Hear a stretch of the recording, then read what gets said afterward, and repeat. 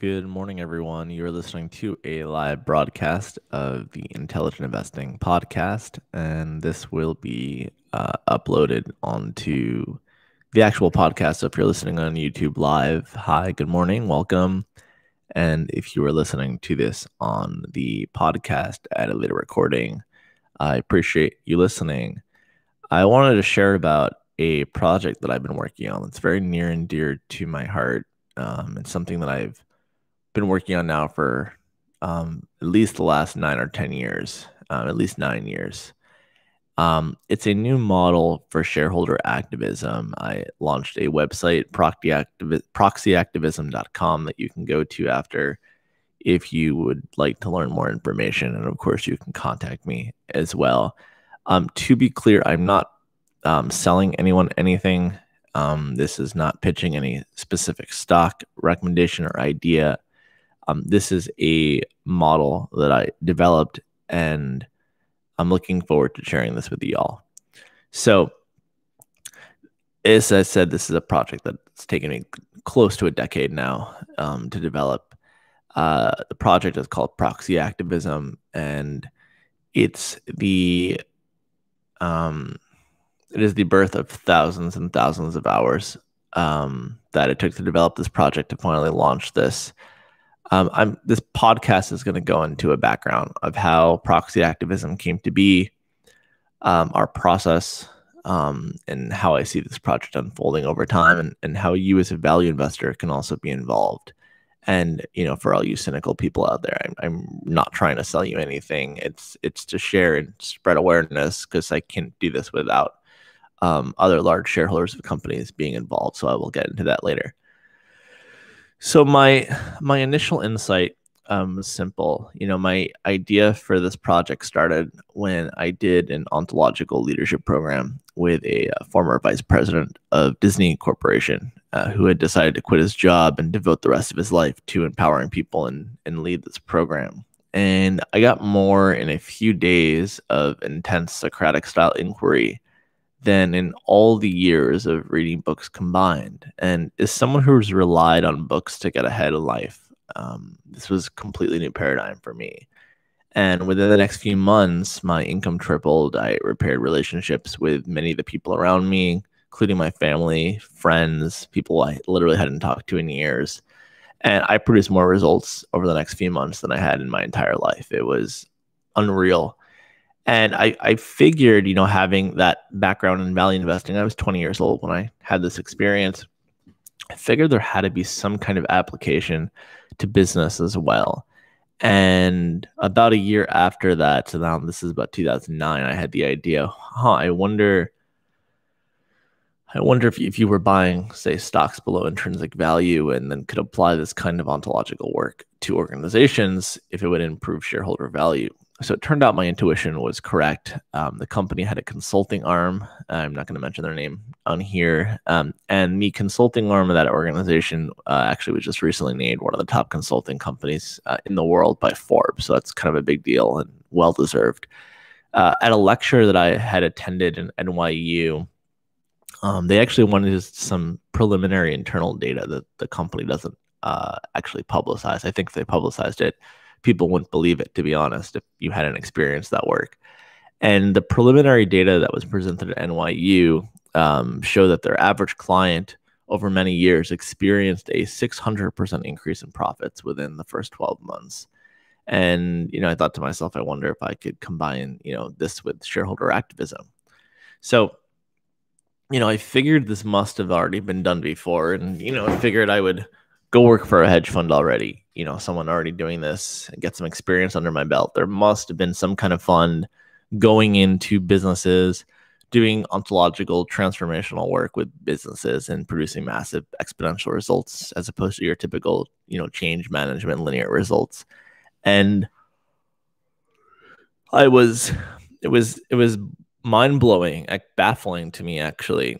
Searching and searching, I could not find a single organization, a single hedge fund that was doing activism this way. And even the funds that had talked about so-called quote unquote transformations of companies were really just doing more of the change management consulting, McKinsey style Harvard Business School model. consulting models, and not anything actually transformational. And I kind of hate the word transformation. It's become sort of this bullshit buzzword that gets tossed around now. But nothing wrong with that. It's just not as reliable or as effective. When I say that, change management, change, cost cutting, all that, focusing on operational efficiencies, it's all well and good. There's a lot of people who are good at that. It's just not as an effective game when you're only focusing on that. So I'll go into that in a little bit.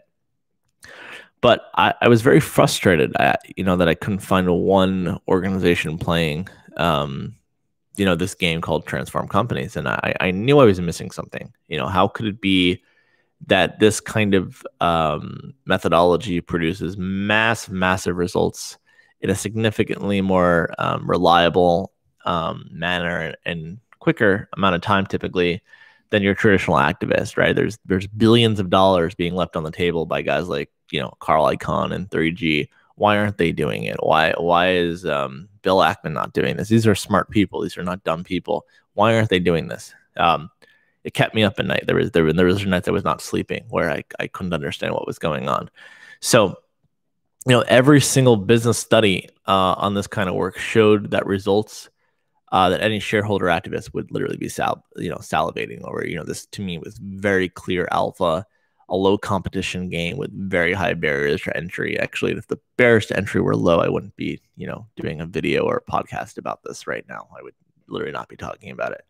So why is nobody already doing this? And, so as I said, I knew I was missing something, but I couldn't figure out what it was. And, this was the best idea that I've ever had in my life, quite frankly, for a business, and also seemingly the lowest hanging fruit. This didn't actually seem that hard to create. And I just couldn't get why nobody had taken this on before. So it became quite clear to me what happened and why this opportunity existed. I had a spreadsheet. I called 37 different hedge funds / investment managers that were engaged in some kind of activism. And I was excited and really, really, really stoked, and figured they would all be competing for me to implement this idea at their fund. And I had this vision that I would develop the business as a fund, make a ton of money, make a ton of money for a lot of people, including myself, and be extremely successful with doing this. And these quote unquote so-called rational people, however, became quite cynical. And when I say cynical, I don't mean skeptical. I think skepticism is healthy. I'm an extremely skeptical person myself. Skepticism also requires a level of openness, that you're going to be skeptical, but you're going to be curious and question and challenge things, just like any idea should be challenged in the marketplace of free ideas. But this was not skeptical and open. This was cynical and closed off. And I was a little, honestly, mind blown. These are the same people that come up with an idea investment-wise and then look to kill it. These are people that could literally look at raw, easy to understand data. This is not complicated stuff. And they weren't even willing to look. And I was just mind blown. Some of them told me this was not in their wheelhouse. Kind of get that. They were going to stick to what they already know. Okay, fine. I can respect that. But an unwillingness to learn something new that wasn't, it wasn't entirely complicated. It's not like trying to learn how to invest in biotech companies where it's kind of a crapshoot unless you really know what you're doing. And even then, it's difficult. I mean, this, again, is not hard stuff. This, to me, was low-hanging fruit.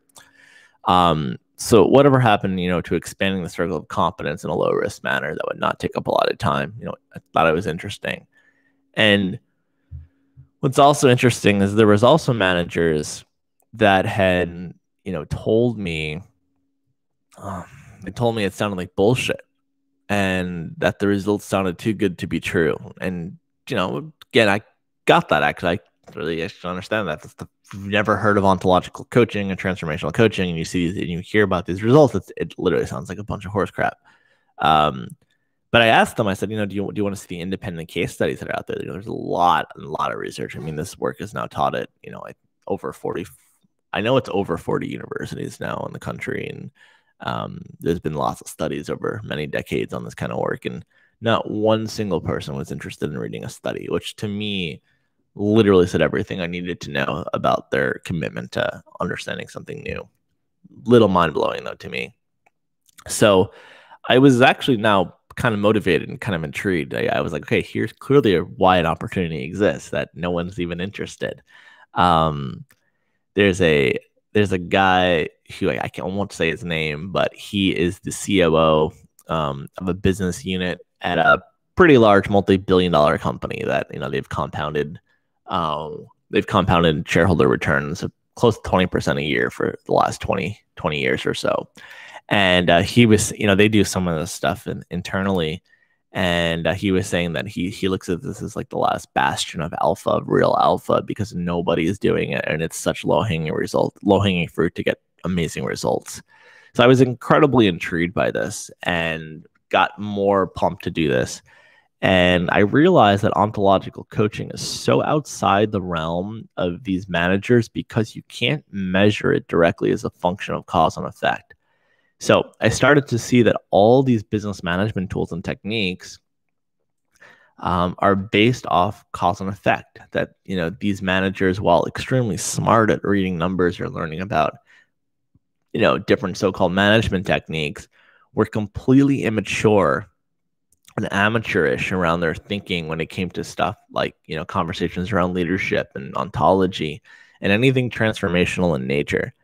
And they were inappropriately trying to apply their pre-existing models for management techniques onto a leadership conversation, as that was their box of awareness / logic system.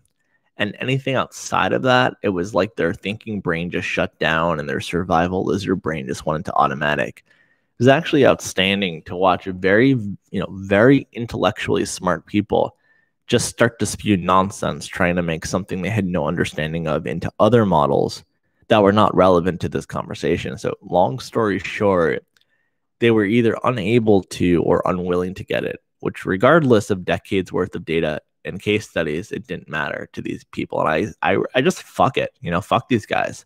I'll just work with consultants who already have a great track record of transforming businesses and share with them how doing the work they are already doing in the context of a fund structure would be significantly more lucrative than charging a rate on their time. So the first person I went to was the CEO of this large consulting arm that I, alluded to before, that had, a several decade-long track record of doing ontological and transformational work with businesses, many that are in billions of dollars in market cap. The CEO was extremely friendly on the phone with me, but he flat out said that his company was going to stick to what they do best and not get involved in investing or starting a fund, which he saw akin to gambling and playing the market. So, I was like, fuck, like, was this why this idea hadn't been done before? So not only do, people with an investment background not get it, people with an ontological coaching background also don't get it. So I thought, okay, this is ridiculous. I reached out to another woman I knew, and for the last 20 years or so, she had been producing amazing results with very large businesses. She charges $5,000 an hour for her services. That's how effective she is. So I spent about a month. It might have been more than a month, but it was at least a month outlining an entire business plan. And I did a call with her, presenting her with the idea, and I explained how if she did what she did in a fund structure, she would make significantly more money than her already lucrative $5,000 an hour, and would be able to generate even more business as the stock price performance would be worth more in marketing than anything she was currently able to do right now. And I wanted her to be the woman that, say, when a guy like Bill Ackman or Carl Icahn needed extra support, they could give her a call. Now, her response was, she told me she wanted to, quote, stick to what she was good at and not get involved in the stock market or hedge fund. She saw it akin to gambling. And I'm like, holy fucking shit. Like, holy fucking shit. Really? Yeah, this was now becoming crystal clear to me why this had never been done before. And the ontological coaching world didn't know shit about investing. Now I've talked to several coaches at this point, fast forward like another year or two. And, so these coaches don't know crap about investing, and literally their brains would shut down. They would look at it as gambling or playing the market. There's something that, if you're listening to this as a value investor, I mean, people that just can't get value investing. It's like their brain shut down. They stop being logical. They can understand buying a piece of real estate, but when it comes to buying a stock, it's like, even though it should be the same exact principles, they can't get it all of a sudden. It's very, very peculiar and odd to me. So, these kinds of people into transformational coaching, they tend to be more interested in just the way their personalities are. They tend to be more into things like getting involved in startups and, really sexy industries. And today would be things like getting into crypto and 3D printing and maybe cannabis as well. All worthy pursuits, but not to combine value investing, shareholder activism, and ontological coaching together. So on the flip side, right, if the coaches didn't get investing, on the flip side, many of the great investors are great because they're resigned and cynical by nature. Where is management lying to me? How are the books being cooked? Even you listening to this podcast right now or watching it on YouTube, you might be, thinking, your automatic little inner voice might be saying something like, well, what is this? When is this guy going to try to sell me something or bullshit me something? There's going to be some sort of cynicism around what I'm saying potentially. And the cynicism is great, for investing and looking at raw data. However, it's horrific for, things like relationships and partnering with others and leadership conversations, creativity, innovating, all of that. They see little or no possibility. Great for investing in a timber company, a huge discount to their land. Not so great for transforming a company that doesn't involve some cookie cutter management tool that can, neatly fit inside a spreadsheet. Now at this point, I felt completely defeated. It had been several years. I've talked to, God knows, probably close to 100 people, and the same thing. The investment side doesn't understand the ontological coaching side. The ontological coaching side doesn't understand the investing side. And the problem that I had was I needed a lot of capital to get this off the ground, yet no fund with the capital to do this would even listen to me or even attempt to get it. And I also needed an ontological coaching skill set to do this. And, I can't just go online and spend a few weeks and get a certificate. You can get some bullshit life coaching certificate, but that's not going to produce these results. So, nobody with a track record in this realm of ontological coaching understood value investing, right? And wanted nothing to do with it, despite the fact that they were more effective activists already than any famous hedge fund activist. Yet they didn't even realize how valuable their skill set was. It's kind of like if you're a doctor and you love working in your little private practice, what you don't realize is, now if you love the private practice and it's not got the money for you, that's one thing. But some of these physicians could be making a lot more money, say being a consultant to a hedge fund or being a research analyst at a fund. So it's interesting how some people, and if you're a lawyer, you might be able to make way more money doing bankruptcy, investing and litigation and investing and all that than actually being a lawyer. So if you have a background in ontological coaching and a successful business track record, you are already doing activism. It just might be with private companies or public companies, but your performance is not tied to the intrinsic value. You're just getting paid your hourly rate.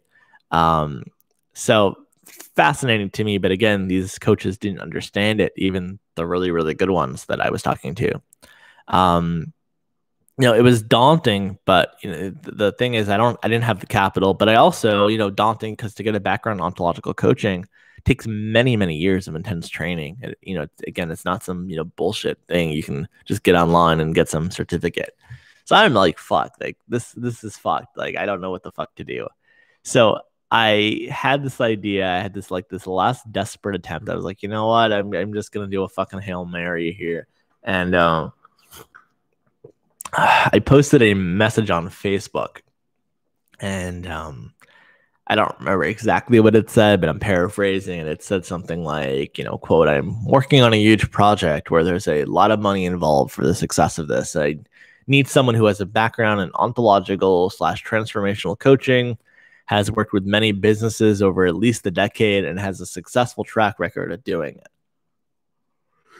And that's what I wrote. I had no idea if anyone would respond.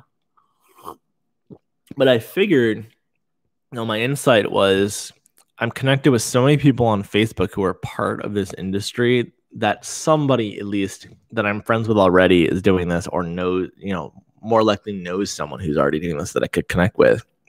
All I needed was just one person to get this. So I figured if I found, one successful consulting firm or coach to get this, then I could either get their former clients to invest in a fund we start, or introduce their former clients to some of these cynical hedge fund managers and get them to see this wasn't some, bullshit, motivational garbage horseshit fucking thing I was trying to sell them. And it's kind of funny because I wouldn't even make money unless there was actually success the way the project would be structured. But again, that's their preconceived belief systems overriding any kind of logical and rational thinking. So within literally under 24 hours, messages started coming into my Facebook inbox. And eventually, fast forward to, a year, another maybe 2 years or so. So again, I'm skipping a lot of things. I could obviously get into every little detail, but this would be an 8-hour podcast.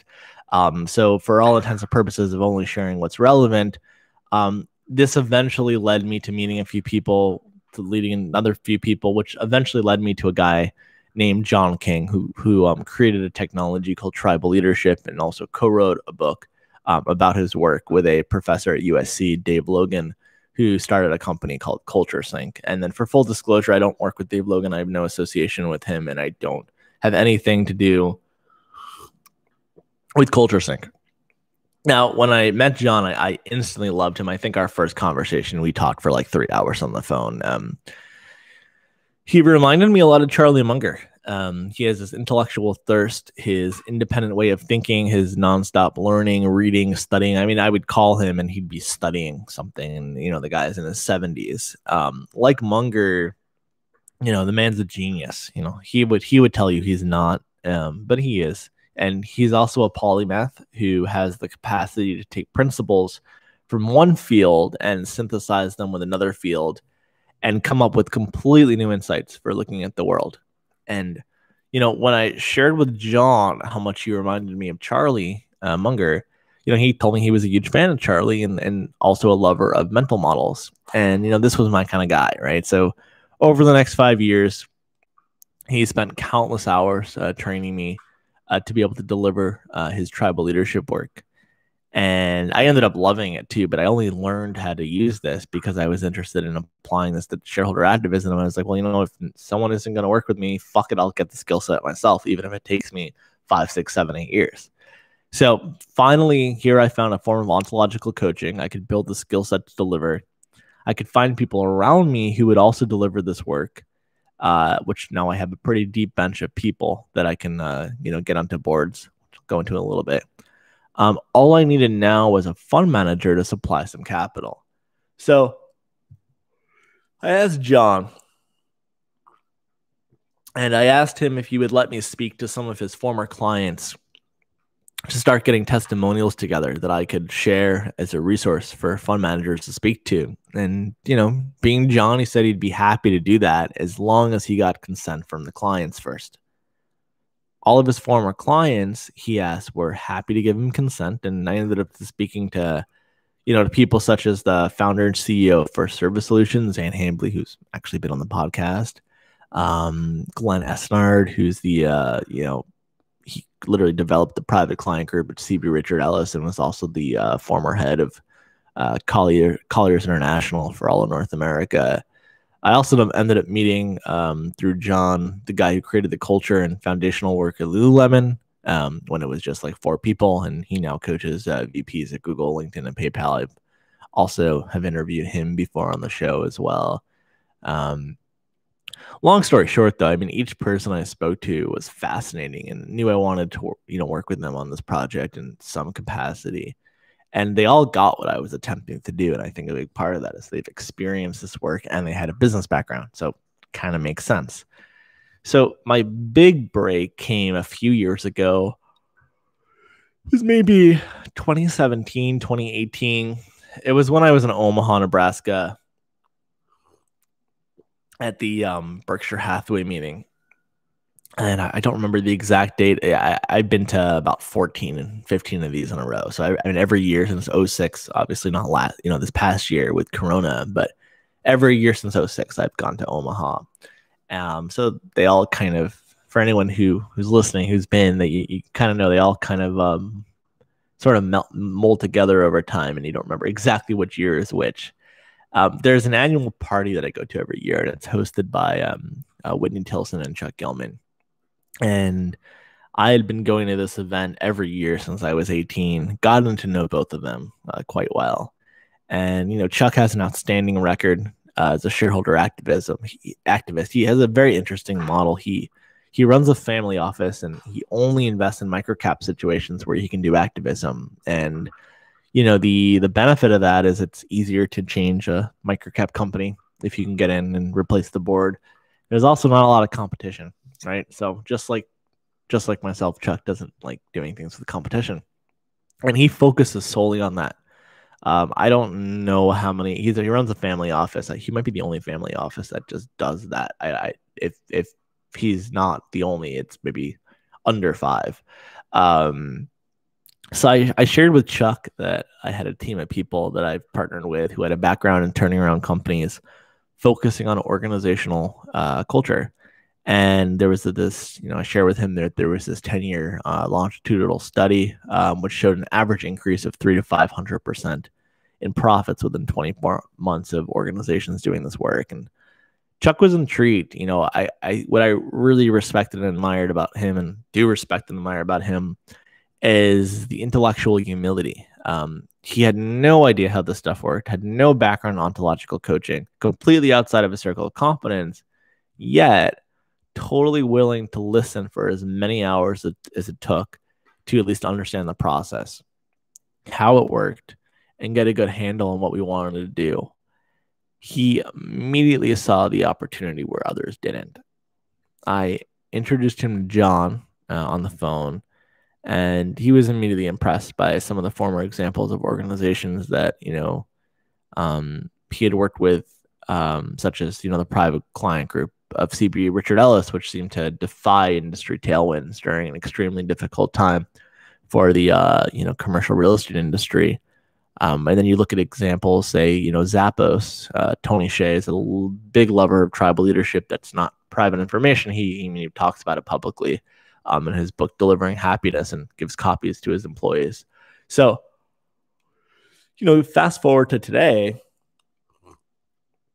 and, I have a pretty deep bench of trained tribal leaders with long track records of executive experience, turning around companies that are ready to get on board, when duty calls, so to speak. So I'm going to go just share with you down the process now that I've shared the background. So this is what our process looks like going forward. The first step is simply identifying microcap targets. So for, full disclosure, I have partnered with Chuck on this project now. So the process I'm going to talk about is specifically with Chuck. It doesn't mean that there's other people I can't work with. Chuck literally has no problem with me working with other people. And Chuck's just the only one that has really taken the time to get this. And I'm really only interested in people working with people who put the time into partnering with me. So if for all intents and purposes, my project with Chuck, right, is only on focusing with microcap targets. This work could work with larger companies too, but it's a lot easier and takes a shorter amount of time when you're working with small microcap companies. So at least for the first few deals that I plan on doing, it's going to most likely end up being with Chuck, and most likely being with, very tiny companies. So my first step is just simply identifying companies that, we could bring tribal leadership into the organization. And this is extremely difficult. It's actually the hardest part. The criteria that we use is very strict. So the market cap of the company must be under $400 million, ideally below $200 million. And on top of that, management must own under 10% of the stock. That is a non-negotiable. If they own, 45% of the stock, you're just not going to win a proxy battle.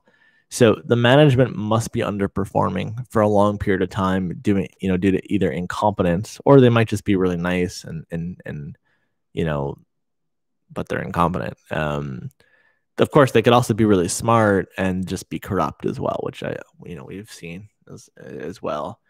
Um, we do things a little unconventionally. So instead of taking a position and then attempting to wage a proxy battle, we first start talking to existing shareholders that already own a lot of stock.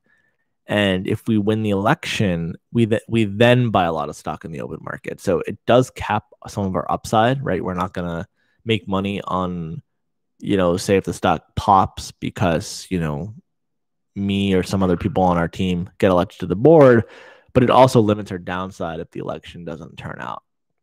So this is what Chuck has just been doing for several decades, very successfully. And it's a very low risk and patient approach to being successful and getting people onto a board where there's activism opportunity. Now, Chuck spends most of his time networking with people who invest in small and microcap stocks with the idea that at some point, a small percentage of these people will reach out to him with a company that's been underperforming and management won't work with them or take any of their ideas. And this is sort of a last resort. So we're sort of the people you talk to if nothing else has worked out, right? Obviously, in a situation, your ideal situation. So here's your ideal situation that almost will never happen. The ideal situation is you buy stock in a company and the management's having some difficulties, and you go, "Hey guys, there's this stuff called tribal leadership out there," or then there's a few other kinds of methodologies that lead to similar results. And we'd like you to get trained in this, and like to bring some people in. And they go, "Oh, this sounds great." Look at the results. People have several 100% increases in profits within a year or two. Sounds wonderful, and they're totally rational people, and they're into organizational development and culture and transformational coaching, and they've seen all the data and they understand it works, and they just take the coaching and plow right through, and you totally transform the organization, and the stock goes up 1,000%, and there was no proxy battle, and the management stays on. They look good, they get paid more in bonuses, the shareholders are happy, wonderful. Now, if you remember my conversations with hedge fund managers, how productive that was. Well, if you're talking to management that's been entrenched for years and they're not really operating well, don't think that usually is going to go well. But if the situation that happens that I just explained happens, that is your ideal, most wonderful, perfect situation, and you would make a fuck ton of money. But in the case that they don't listen to you, you would call either Chuck or I and say, "Hey, there's this company. Management owns under 10% of the stock. It's a $100 million market cap company. Can you take a look and see if this is something you guys could work with?" That would be the last resort way that you reach out to us. And it's been fascinating because now partnering with Chuck, I take calls now on a weekly basis with shareholders from all around the world, and it's been fascinating and fun. Just to meet so many intelligent and interesting people, both here in the United States and also internationally. I take a lot of international calls as well. So the next step is screening candidates, and I literally just examine business models to see if I would deem it a candidate for tribal leadership. There are some businesses where there really isn't a shot at being able to do anything. However, what looks like a strategic issue or mismanagement issue, almost every single time. I mean, unless there's just a really shitty product with no business model and it's terrible, which I have seen that before. Generally, it's a cultural issue. And when you move organizations from what's called stage 2 or stage 3 to stage 4, and if you just Google tribal leadership, or there was a TED talk on it, or I'll post a link on the show notes that goes deeper into that cultural map of the 5 stages of culture, just for people who are interested in learning more. But when people move from that stage 2, stage 3 to stage 4 culture, the managerial strategies and behaviors naturally alter as a function of the new culture, and the profits increase by a factor of 3 to 5 times, typically within 24 months. And you start to see results in as little as 6 months. It's usually 1 to 2 quarters where you see results. So it could be less than 6 months with a smaller company.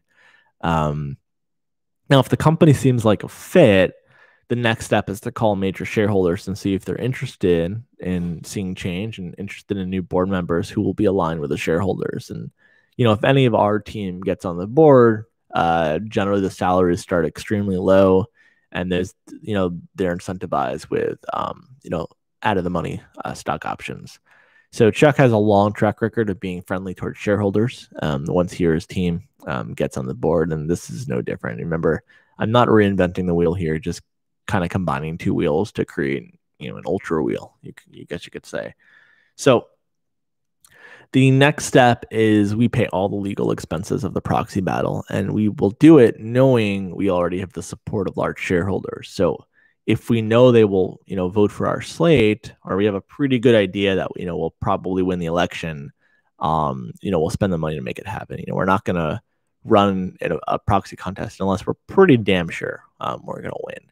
So once the new board members get elected who have already, been trained or have experienced tribal leadership for themselves, then we go ahead and buy a lot of stock. And then the next step is actually transforming the culture of the organization.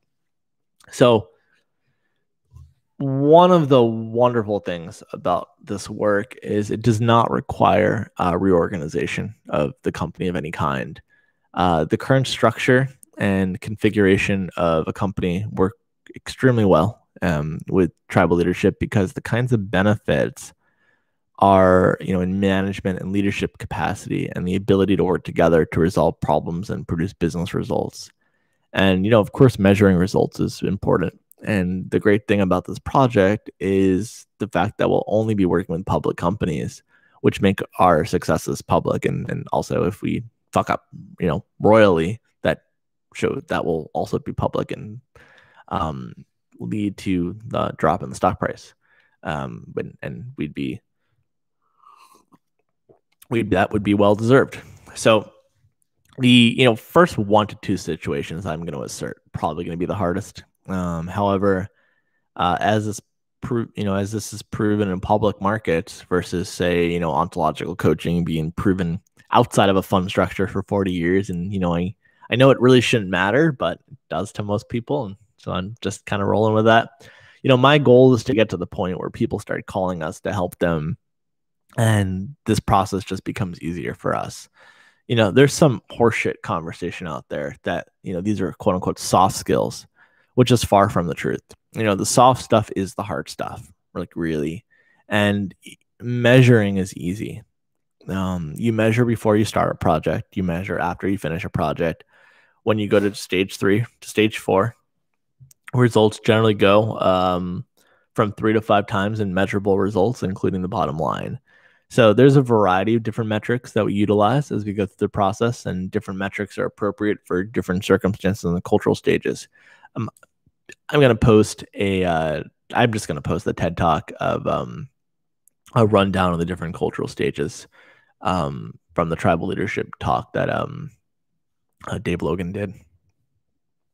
So the other thing that is crucial to our process is there's a velocity in results. So it doesn't take long to implement a new culture. And actually, the initial training we do, you could almost say it's the onboarding process. It takes about 2 days. It's very, very intense. They're very long days. I'm not gonna lie. I mean, it's not magic. You're doing real work and some pretty fucking deep inquiry. But many people report it as the most valuable and life-altering experience they've ever had. And that's not hyperbolic. After the 2-day program, there's usually half-day follow-ups about every 6 weeks at the beginning until it becomes self-sustainable. So you kind of have to spin those plates at the beginning, and it really just speeds up the pace that this gets embedded into every facet of the organization. So generally, realistically, it takes about 18 to 24 months to elevate a culture from stage 2 to stage 3 to stage 4. But the results do show up within 1 to 2 quarters. One of the concerns that I've heard from shareholders that I've been now speaking to for the last few months is how do you get some 75-year-old CEO, or, well, I guess it wouldn't be the CEO per se, but it could be, but even a manager, right? A manager of some division who's been there for 20 years. They're 65, very successful. Why the hell would they listen to some consultant, or some coach or some new kind of methodology? What they've doing has been working for them pretty well. So this concern of, how do you get quote unquote employee buy-in? And, that word quite frankly is some horseshit garbage that has been taken from your, traditional consultant slash flavor of the month who has some strategy or point of view they try to force onto every employee. And, employees will just roll their eyes, and they'll pretend to go along with, with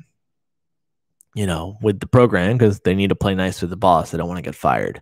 But this is the reason why most consultants are a total waste of money. Motivational speakers are even worse. Harvard Business School has shown that motivational speaking is one of the largest money drains at a company. It's literally has like the absolute worst return on capital, like to like negative dollars.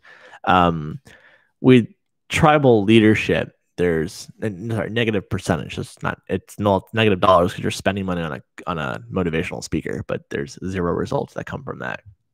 So with tribal leadership, there's no buy-in. Actually, what you could say with ontological coaching in general, there's no buy-in.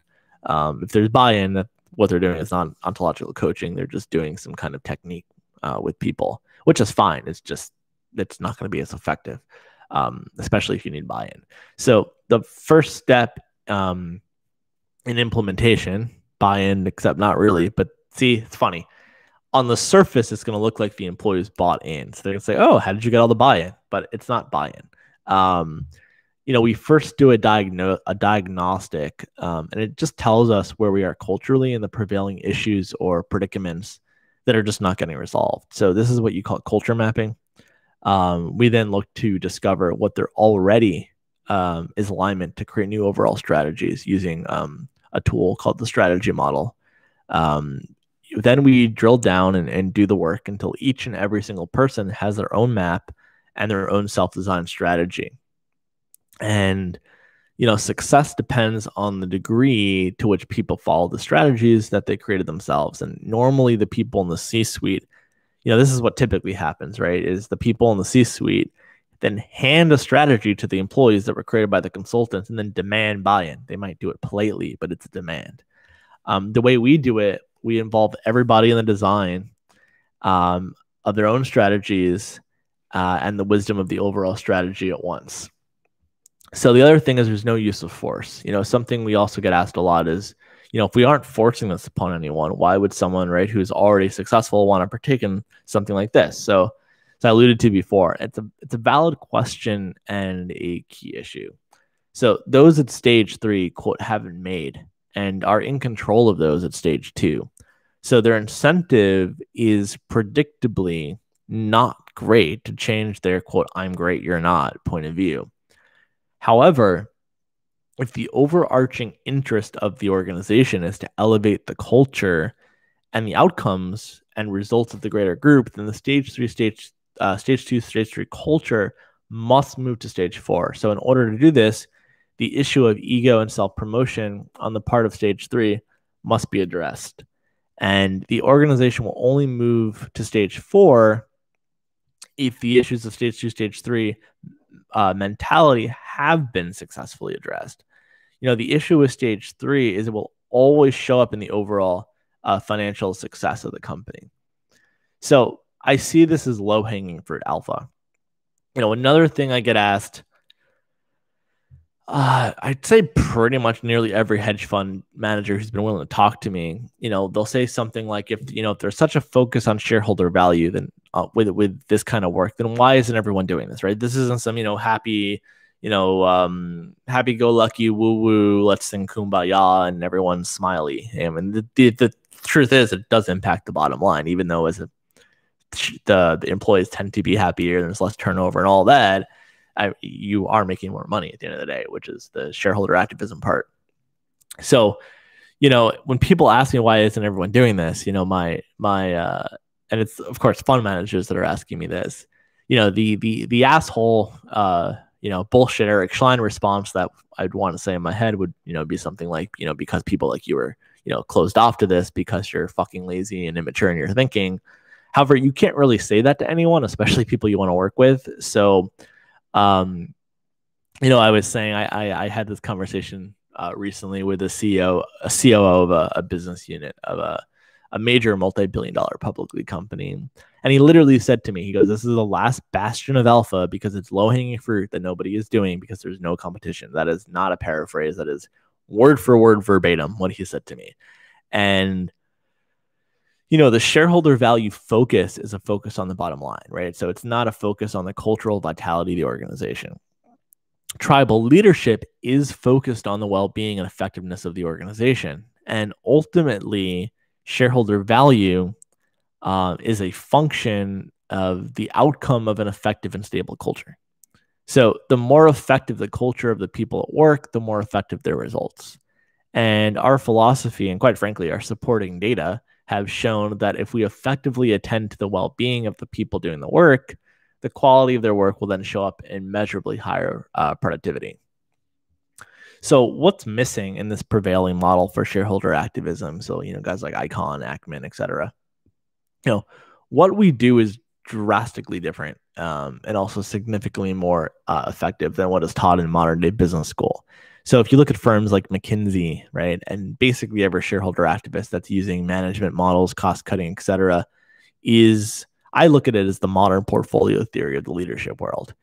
That doesn't mean it doesn't produce results, right? So let's, for us value investors who understand how bullshit modern portfolio theory is, you can still make money using modern portfolio theory over a 50-year time horizon, right? Like if you do the market average or even do 1% below the market average, you start with $10,000, that will be significantly more than $10,000 over 50 years.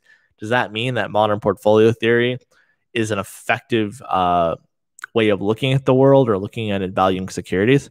Doesn't mean that at all. No, you actually made that money not because of modern portfolio theory, but in spite of it. And you could say that if you were a value investor, you would have made a lot more money. Right? If you were doing, just the net strategy over 50 years, you would have made a lot more money. So I look at the prevailing sort of management models as the modern portfolio theory of leadership, where people say, "Oh, look, we cut costs, we made things more efficient. Look how much better the company is. Therefore, we did a good job." Right? That's kind of what people say, but it's hard to see the unseen.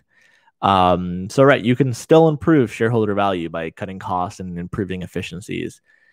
What I'm saying is that there's nothing wrong with that. There's something missing, right? So you're leaving a fuck ton of extra value on the table that isn't even that difficult to attain. As I said, it's low hanging fruit. And business schools are strong on management. They're very, very weak on training people to be leaders. Management is based on control, domination, survival, and ultimately fear. Most management is a carrot and stick kind of game. The game is about managing for a result against the diminishing resource, and that diminishing resource is time. And if you're a manager of an organization, you know exactly what I'm talking about. Leadership requires transforming the relationships that people have while working together, mutual respect, collaboration, stability. And the culture of an organization is a function of the quality of leadership provided and attended to. If the management disrespects the employee will then slow down and waste the most critical resource that management has, which is what? Time. I'm saying what, like if you are going to answer me. But if you answered me in your car, I appreciate it. If the management provides effective leadership, the employee will respond by using the time more effectively. Employees who have the experience of partnership and respect of their employers naturally produce net superior results. Tribal leadership builds sustainable environments where leadership and partnership arise naturally and authentically. Our data supports the point of view that a focus on culture and leadership produces superior results in a more efficient and sustainable manner than management techniques that focus on operational efficiencies alone. Right? So there's nothing wrong with focusing on operational efficiencies. There's nothing wrong with management conversations. I'm not saying that at all. I'm saying there's an entire component that's just simply missing, and it's leaving a lot of low-hanging fruit on the table. So put simply, management and leadership are in two distinct domains and different domains. Management is about efficiency and is the vital and necessary underlying craft of any great company or organization. Leadership is about empowerment, teams, and the relationship between people working on a team, between team to teams, and ultimately an organization operating as a single unit, producing profits and creating shareholder value. Leadership is in its own realm and requires a different mindset and worldview. The leader must be a great manager, that is a given, but he or she also must know when to step away from the psychological limitations of the manager fixated on efficiency and then adopt the mindset of a leader who is exploring the creative world of breakthrough into, quote, out of the box thinking and, exploring the unknown or experienced effectiveness of the organization. So, there's a very famous quote that's attributed to Peter Drucker, right, where he says, "Culture eats strategy for breakfast." That's become just an aphorism now that gets thrown around by consultants and in business. But there's one thing to talk about. It's one thing to actually live that, breathe that, and implement it. So business school strategies mostly derive, from Harvard Business School, Michael Porter, who's a brilliant man. According to Peter Drucker, at best, the Porter model is successful about 30% of the time on average. This is because the strategy is, quote, imposed on the employee and the employee has little or no input. Therefore, the person who knows the job and is actually doing it is actually being told what to do and how to do it. It's really, really stupid if you think about that. So predictably, the employee often resists and gets resentful. If you look at organizations with lots of burnout, those relationships are structured in that way. They might talk about things like empowerment and build a rest yoga room and whatever. But it's interesting how burnout tends to almost disappear completely when the structure changes like this. The other thing is the strategy model that we teach in tribal leadership. So there is literally a way we do strategy in tribal leadership, which can only really be taught once the cultural component is in with people. So it's the last thing that we do. It's always the first thing people want to do, but there's all the stuff underneath around relationships and structures for relationships and all of that world before you can get to this. Otherwise, it'll just be another strategy model. So the strategy model that we teach in the context of tribal leadership, unlike the Porter model, which is about 30% successful on average, the model we do is about 80%, 70 to 80% successful. This is largely because we teach the employee to design their own strategy quarter by quarter. So you could say they're bought in by definition from the beginning of the process because we're working with them on what they already are committed to, as opposed to trying to, impose something on them. And so, yes, they are bought in by definition from the beginning of this process. And actually, they appreciate that their input is honored and respected and actually empowered. So they end up being more effective at what they're already interested in and already want to do. Furthermore, the strategy model that we teach is much simpler. It's also self-managing and self-correcting, meaning you don't need this wildly outlandish accountability system. You don't need to have a coach calling you for a coaching call every week or something like that. It pretty much is self-sustaining and self-correcting, and you end up kind of just coaching yourself in the process. So in essence, it's a more elegant design. Furthermore, the strategy model allows leadership and managers to take advantage of and capitalize on the inherent understanding of customer data and other critical aspects of having an organization perform at a high level and make its clients happy and market happy.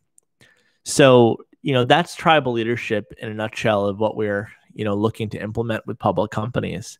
And if you are an investor in small and micro cap companies, if you know others that are, or if you're currently a larger shareholder of a company where the management has been underperforming, they don't meet that 10% threshold, and you think that it actually is a legitimate, product or service, and there's just something really broken, even if it, you probably won't say, oh, it's a cultural issue. It'll look like a strategic issue. But if you say, hey, look, there's a strategic issue, there's some real managerial, inefficiencies, management's corrupt, they're incompetent, whatever, like that. My first recommendation would be try to see if they're willing to work with you. You might be surprised, some are. And you can always bring us in anyway. Or it could just be, hey, we just got to cut some costs and everyone's better off. There are some managers of public companies that really just are that incompetent and would be grateful for your input if you have a business background. But if you aren't able to have those kinds of conversations effectively with the management and you're frustrated, and you'd like some change, please reach out to me. You can reach out to me through the website. I'm going to actually I'm going to do a blog post on this too, which I'll post on the proxyactivism.com website. You can also just reach out to me personally. The podcast email is intelligentinvesting@gmail.com. You can also just contact me through Twitter if you want to DM me. It's just Eric Schlein, at Twitter, at Eric Schlein on Twitter. So there's a million ways to get a hold of me. I'm not that hard to get a hold of, and would love to hear from you. And even if there isn't a situation right now, if you want to just check in with me once a year, once every 10 years, or just to understand the process a little bit, there's a ton of white papers and data and articles on this work, and as well as case studies both in tribal leadership and just on proxy battles that Chuck has done in general. So I just invite you to take a look at the site, proxyactivism.com, if you want to know more information. And there's even a contact button on the site where you can just reach out to me if you have more questions. So I look forward to talking to some of you, and I appreciate you listening. This is, project I've spent literally thousands of hours on over close to a decade. So it's nice to share with you. I hope you all have a great rest of your week, and I'll see you on the next episode. Take care.